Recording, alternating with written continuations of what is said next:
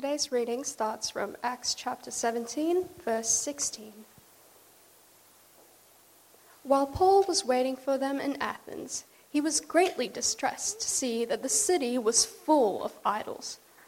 So he reasoned in the synagogue with both Jews and God-fearing Greeks, as well as in the marketplace day by day with those who happened to be there.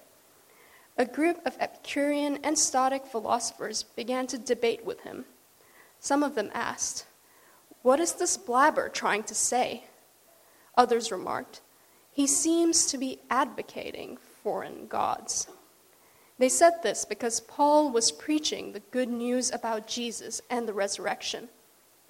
Then they took him and brought him to a meeting of the Areopagus, where they said to him, "May we know what this new teaching is that you are presenting? You are bringing some strange ideas to our ears, and we would like to know what they mean." All the Athenians and the foreigners who lived there spent their time doing nothing but talking about and listening to the latest ideas. Paul then stood up in the meeting of the Areopagus and said, "People of Athens, I see that in every way you are very religious.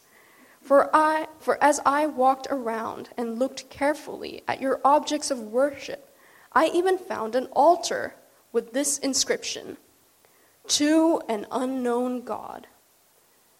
So you are ignorant of the very thing you worship, and this is what I'm going to proclaim to you. The God who made the world and everything in it is the Lord of heaven and earth, and does not live in temples built by human hands. He's not served by human hands, as if he ever needed anything. Rather, he himself gives everyone life and breath and everything else.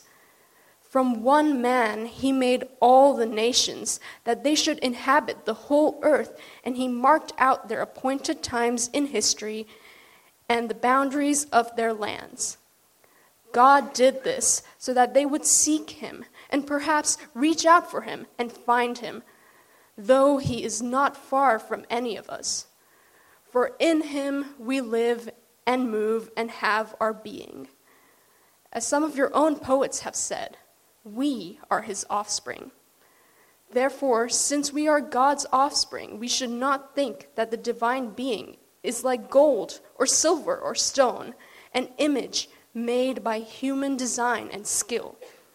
In the past, God overlooked such ignorance, but now he commands all people everywhere to repent. For he has set a day when he will judge the world with justice by the man he has appointed. He has given proof of this to everyone by raising him from the dead." Well, thanks so much for having me today. I feel quite humbled by all the setup that people have trouble people have gone to help us understand this particular part of Acts today. So thank you to Territory Dan and to Mike for his prayers, for the Bible reading. Thanks so much. And the music too this morning. It's sort of all dovetailed together into what we're looking at. I meant to say before too, one of the things that we are trying to do as Engage, we realise we deal with one aspect of people's lives, not all their discipleship. So when people become Christians, we need to have partners who are churches and church communities who can help people who have become Christians grow. And one of the things that by doing something like this today with you is I get to know you a bit better, you get to know Engage Work Faith, and hopefully we build that gospel partnership across our city and across South Australia. And it means that I trust you with people who become Christians through workplace ministry who live around this region. I can recommend them to come to you, and that's a good thing. I don't know whether you've ever found yourself having to kill time in a big city. Maybe you've been, you just have to fill in the time. You're waiting for people to catch up to you, or you're waiting for your family, at an agreed landmark, or you're waiting for people to fly in and join you before you can take off on an adventure. But in Acts 17, verse 16, that is precisely what Paul is doing in the middle of Athens. He's killing time and he's waiting in this city. And what a city to be stuck in. I mean, this is the city that would have been described to him from his childhood. It was the cultural capital of the day. It lived off its past, and though in his culture Rome was now eclipsing Athens, it was still the place where everybody had sort of built their understanding and their cultural capital on. The nearest equivalent for me, I think, was arriving at this place in London, St Pancras Station, and just walking along the platforms and realising that they were TGV trains that were heading off all over Europe from there that you could get on. I mean, a little bit different to going to Adelaide Station and getting a train to Seaford or something. It was just an amazing experience to go there for the first time and to realise that the place felt familiar to me. Like, you know, here were all the places on the Monopoly board that I'd grown up playing when I was a kid. Here was all the Bond movies and where they'd been filmed. Nursery rhymes, high school history classes. That was amazing. Now, what did Paul see when he got stuck in Athens waiting for his friends to catch up so that they could resume their second missionary trip? Well, he could have been spellbound by the sheer splendour of the architecture, the history, the education of the place, but the beauty and the brilliance of the place did not dazzle him. Instead, what he saw was a city, he says, that was full of idols and bereft of the only true God who could rescue them. And the language in verse 16 is much, much more than just full of idols. It is smothered or drowning in idols. And here in this place were the images of Apollos, the god of art and sport, Bacchus, the party god, Ares, the god of war, Hermes, the god of communication and travel, Aphrodite, the god of sex. Stunning images, and they were made out of gold and silver and marble and ivory and made by some of the best sculptors of their day. And they were stunning. One historian joked that it was much easier to find a god in Athens than it was another human being if you went there. The word that Paul used for describing or seeing these idols is a little bit different to our word for look. It's much more than that. He was able to see underneath or discern what was happening. Paul looked and he looked beyond the physical statues. And he saw a city that was undergirded by an idol factory that helped it to run recreationally, socially, economically. And that took a lot of discernment, a lot of looking. Now, a friend of mine runs a large city church in Melbourne, and it attracts a lot of city workers. And he told me about a meeting that he had with a young guy who had started coming to church, sort of sitting up the back and then gradually moving closer and closer towards the front. He was a high-profile investment banker in his 30s. He was rolling in money, had a penthouse in the Docklands. And after a while, this man became a Christian and he organised a meeting with my friend, the pastor. And at the meeting, they had a coffee and he slid a ring across the table to my friend. I said, what's this about? He said, well, that ring is my membership to a high-class brothel in this city, which, although fun for a while, eventually owned my soul with sexual addiction. I don't want to go anywhere near that place again. You need to take this ring. Since I've met Jesus, I never want to step foot in that place again. It will destroy me. Now, your question is, what does a pastor do with such a ring? well, I guess you've got to take it to Mordor and drop it into Mount Doom.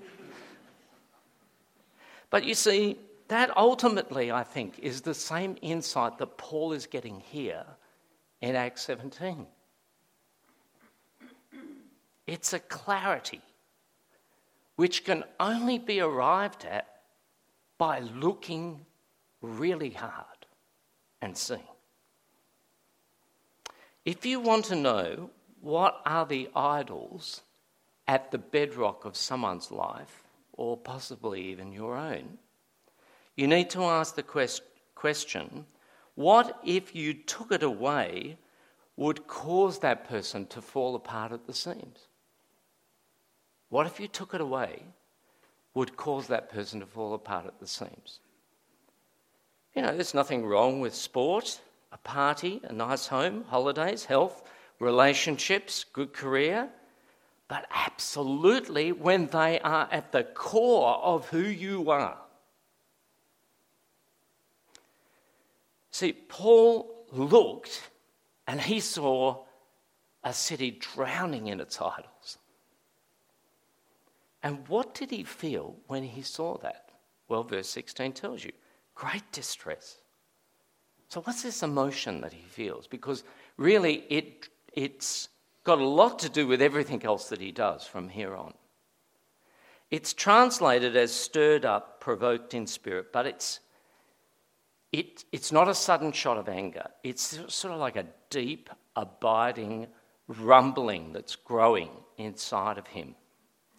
And it's a word that's associated with God in the Old Testament upon seeing his own people worshipping idols when the Jews do that in Exodus. So therefore Paul is sort of mirroring something of the very nature of God himself at this point. He's indignant, he's jealous. Jealous. Why jealous? Because he resents that these rivals, these poor class rivals, are taking the attention that only the God who is true should have. He's jealous. And jealousy can be a good or a bad thing, I know. You know, if it's, wanting to be like somebody, to have their opportunities and their good looks and their opportunities, then that's an envy. It's a bad thing, I suppose. But it can be a good thing in a marriage when there's an intruder. It's good to be jealous then. In Isaiah 42, God says, I will not give my glory to another, nor my praise to idols. So Paul is moved inwardly here, deeply, not by a bad temper, nor even by sheer obedience to the Great Commission, nor even because he's particularly compassionate about these people who are lost. But he's driven by a jealousy for the right honouring of Jesus in their lives. So, how do you channel those sort of deep rumblings if you have them like Paul? Well, let me take you through one possibility of what he could do. A few years ago, we got free tickets to go to the Garden of Unearthly Delights during the Fringe. And as we walked closer to the entrance, we were walking along, and there, chalked on the footpath, was the words, God is love. I thought, great, the Christians are out at the Fringe. But as we got closer towards the entrance, the messages got angrier. Turn to God. If you don't, you're going to hell. By the time we got to the gate, there were the preachers. They were ranting. They were in full flight. And frankly, I have to say, they were quite abusive. It was quite nerve-wracking going past them. Now, I guess that's certainly one option open to Paul in Athens that he could have taken after what he saw. Another might be to weep over the idolatry of the city. And maybe if it was us here in Adelaide, we could have a good whinge, this is supposed to be the city of churches, what a joke. But Paul's distress leads neither to ranting nor tears, but it drives him to engage with the people. Have a look at verse 17. He wants to connect when he sees this. He reasoned in the synagogue with the God-fearers on the Sabbath, but also note this, he disputed in the marketplace for the rest of the week. Now, here's a happy little holiday snap of the markets at Budapest. I've got to tell you, I have never been to a market where you could purchase any part of an animal that was there. It was a phenomenal place. I'd never seen anything like it in my life. It's difficult to find an equivalent to today to what Athens marketplace was. But I can tell you this, it was more than just the consumption of goods. It was a place where everything was on sale. Ideologies, lifestyles, philosophies, religions, merchandise. If you wanted it, you could get it at the Athens market. And Paul takes the great news of Jesus into that very, very public space, and he allows the gospel to be scrutinised and examined. And you know what? It actually scrubs up pretty well. What might be the equivalent of that marketplace for you guys? I mean, in this particular region. I don't live down here, but I know that jetty in summer is just pumping with people. It's a gathering spot. Maybe it's a community market you've discovered.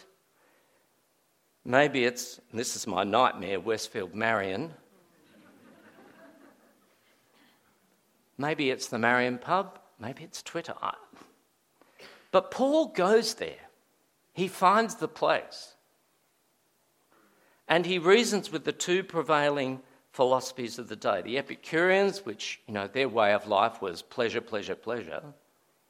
And the Stoics, who basically they espoused a worldview that said, you need to just suck it up with whatever the gods dish out to you in life. That's the way you'll cope. And Paul's engagement with these prevalent worldviews gets him hauled up in the end to the Supreme Council in the city, which is the Areopagus. Paul only models to us, I think, what Proverbs shows us, where you'll find wisdom.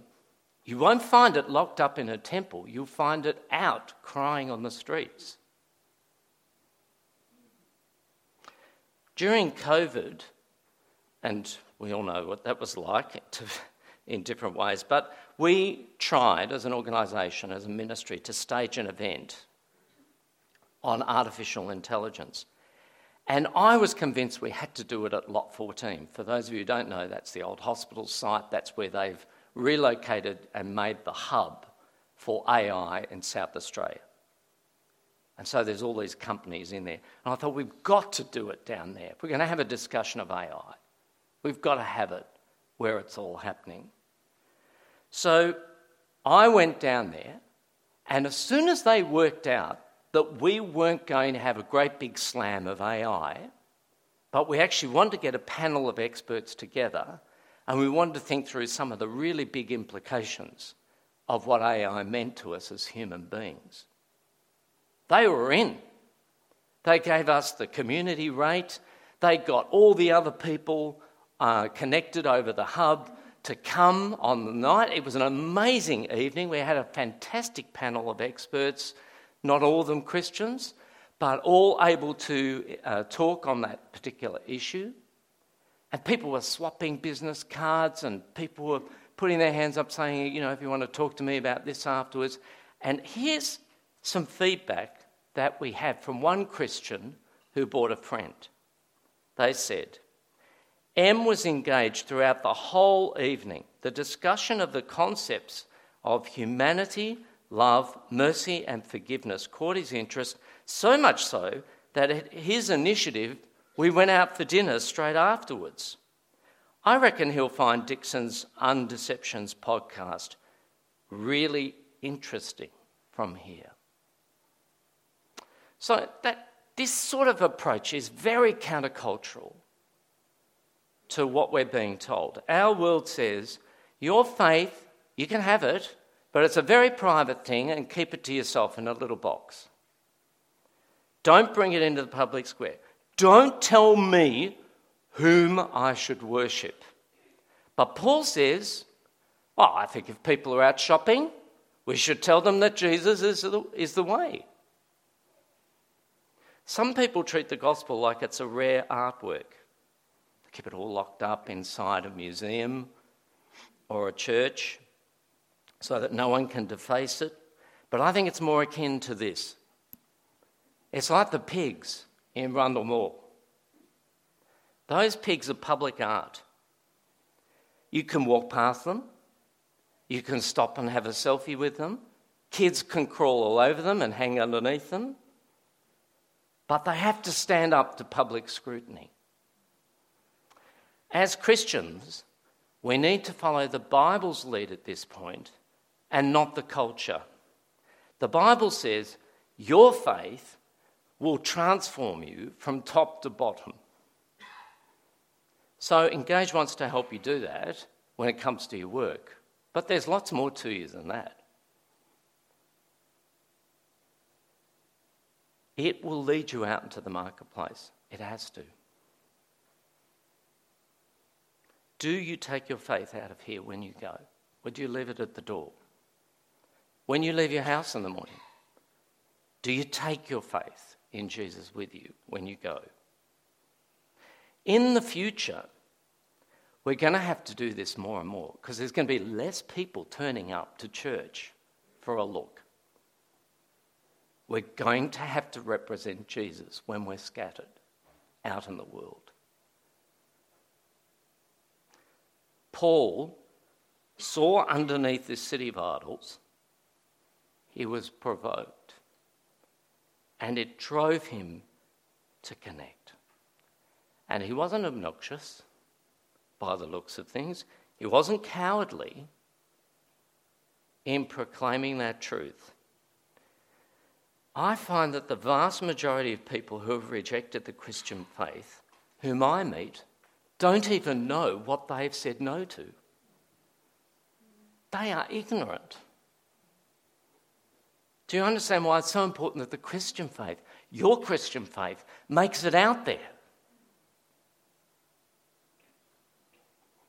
To be examined, to be scrutinised in a public setting, and not retreat from that responsibility and that privilege. So, finally, what did Paul say when he got the opportunity? It's really important to understand this is not all he said, because we've got a summary of it here. We've got the highlights. But some people have criticised this particular sermon in Acts because it doesn't mention Jesus dying on the cross. But I think, look, if you look back at verse 18, it's clear it's not the only occasion he's talked about Jesus and what he came to do in this city. So, what does he say when he gets his opportunity? Look at verse 23. First of all, he comments on the Athenians first, before he talks about God. He says, gosh, you guys have such a capacity when it comes to gods.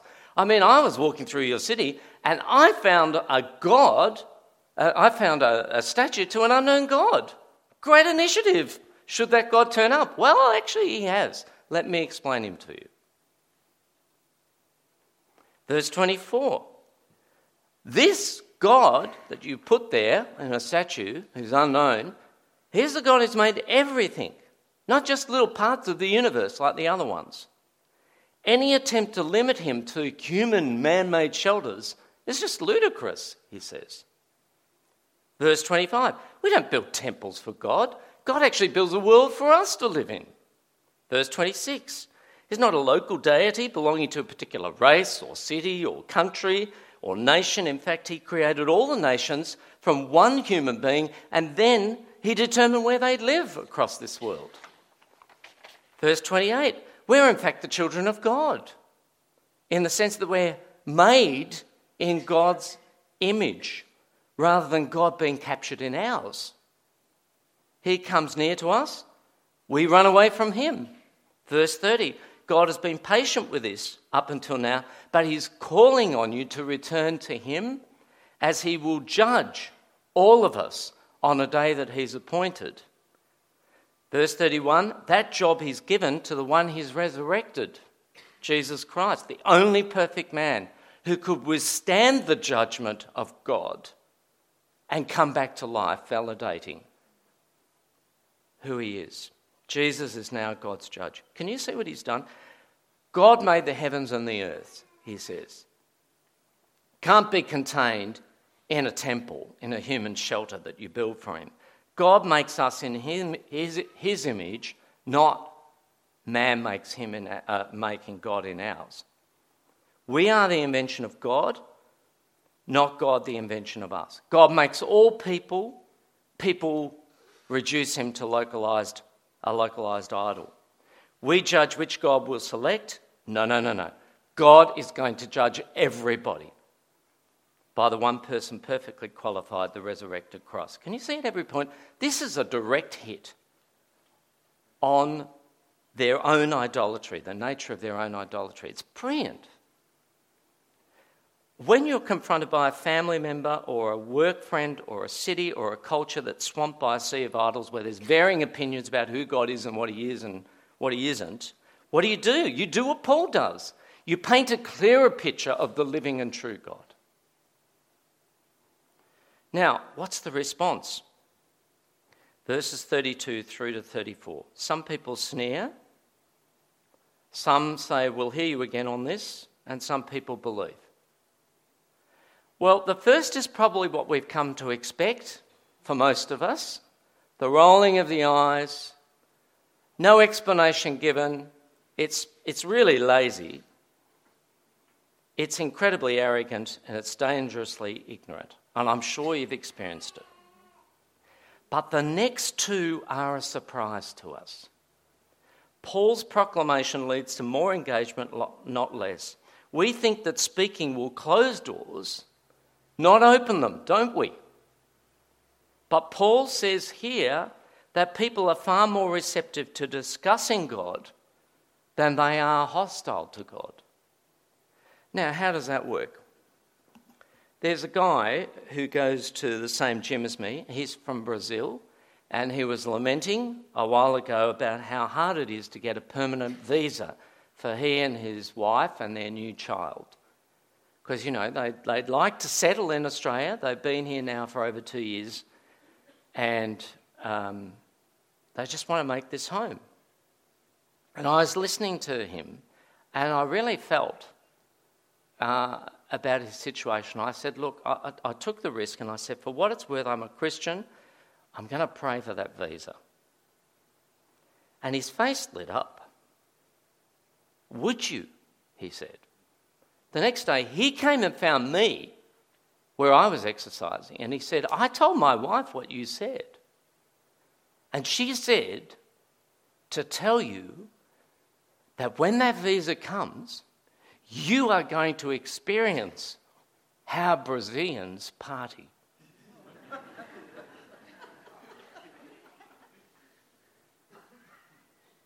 See, we think engaging people with the faith will close doors.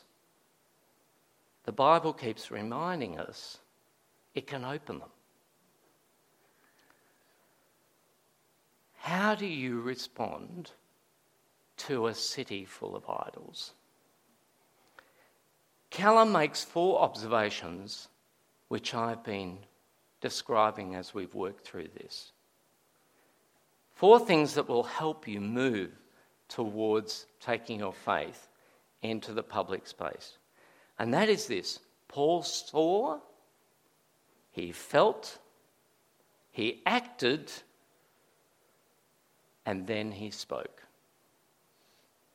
That sequence is important.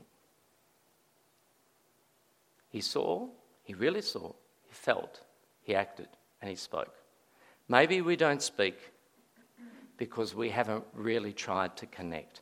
Maybe we don't connect because we don't feel. And maybe we don't feel because we haven't really looked. What do you see? Tommy's a mainland Chinese atheist, I know. He's been in Australia a while. He was seconded here to a business. I asked him how it's going on his work team.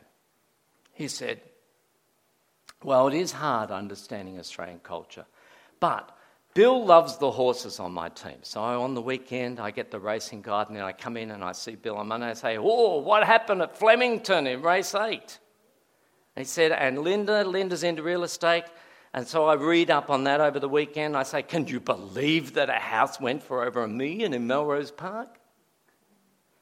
And then Maddie watches some soap opera that I don't understand, and I say to her on Monday, do you think Kurt will leave Hayley? And what he's doing is he's studying people in an attempt to understand them and what makes them tick. And I think that's a rebuke for Christians, because we've got far more at stake than just trying to fit into a team. We live in a city calibrated towards meeting our desires and wishes.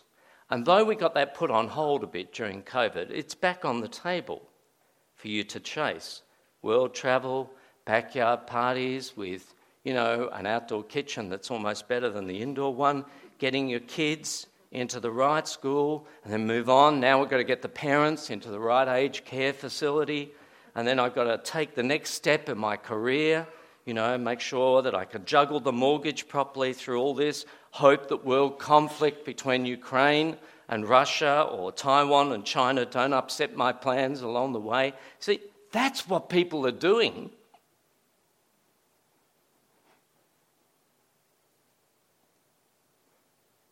And those anchors can so easily be kicked out from under them. And then what have they got? Do you need to feel that holy jealousy for the honour of Jesus in people's lives? That, mere idols are getting what God should get in their lives. And does this provoke you to action? And what sort of action? Ambivalence, retreat, cynicism, or does it drive you to connect? To allow the gospel to be put under public scrutiny. That's neither cowardly nor pushing. What do you say when you get there? You paint a bigger picture, clearer picture of who God is in a supermarket of God's on offer. What do you need to work on? See, feel, act, speak. Which part of that sequence could be your focus in the coming weeks? See, the Bible keeps reminding us that people aren't worship neutral. There's only two types of people: those who are giving themselves to the true and living God, and those who are giving themselves to false ones. So can you see the idols that are capturing your friends and your family and your workmates? Because the gods of Athens are alive and well. I mean, the people live for Aphrodite, the god of sex. The god of sport, Apollos, Bacchus, the god of parties. And these gods, they never will forgive you if you fail them. And they will never satisfy if you try to grasp at them. Les Murray, the poet, has this fantastic line in one of his poems. He says, "The true God will give you his flesh and blood. False gods demands yours of you. True God will give you his flesh and blood." false gods demand yours off you time and time again. Let's pray.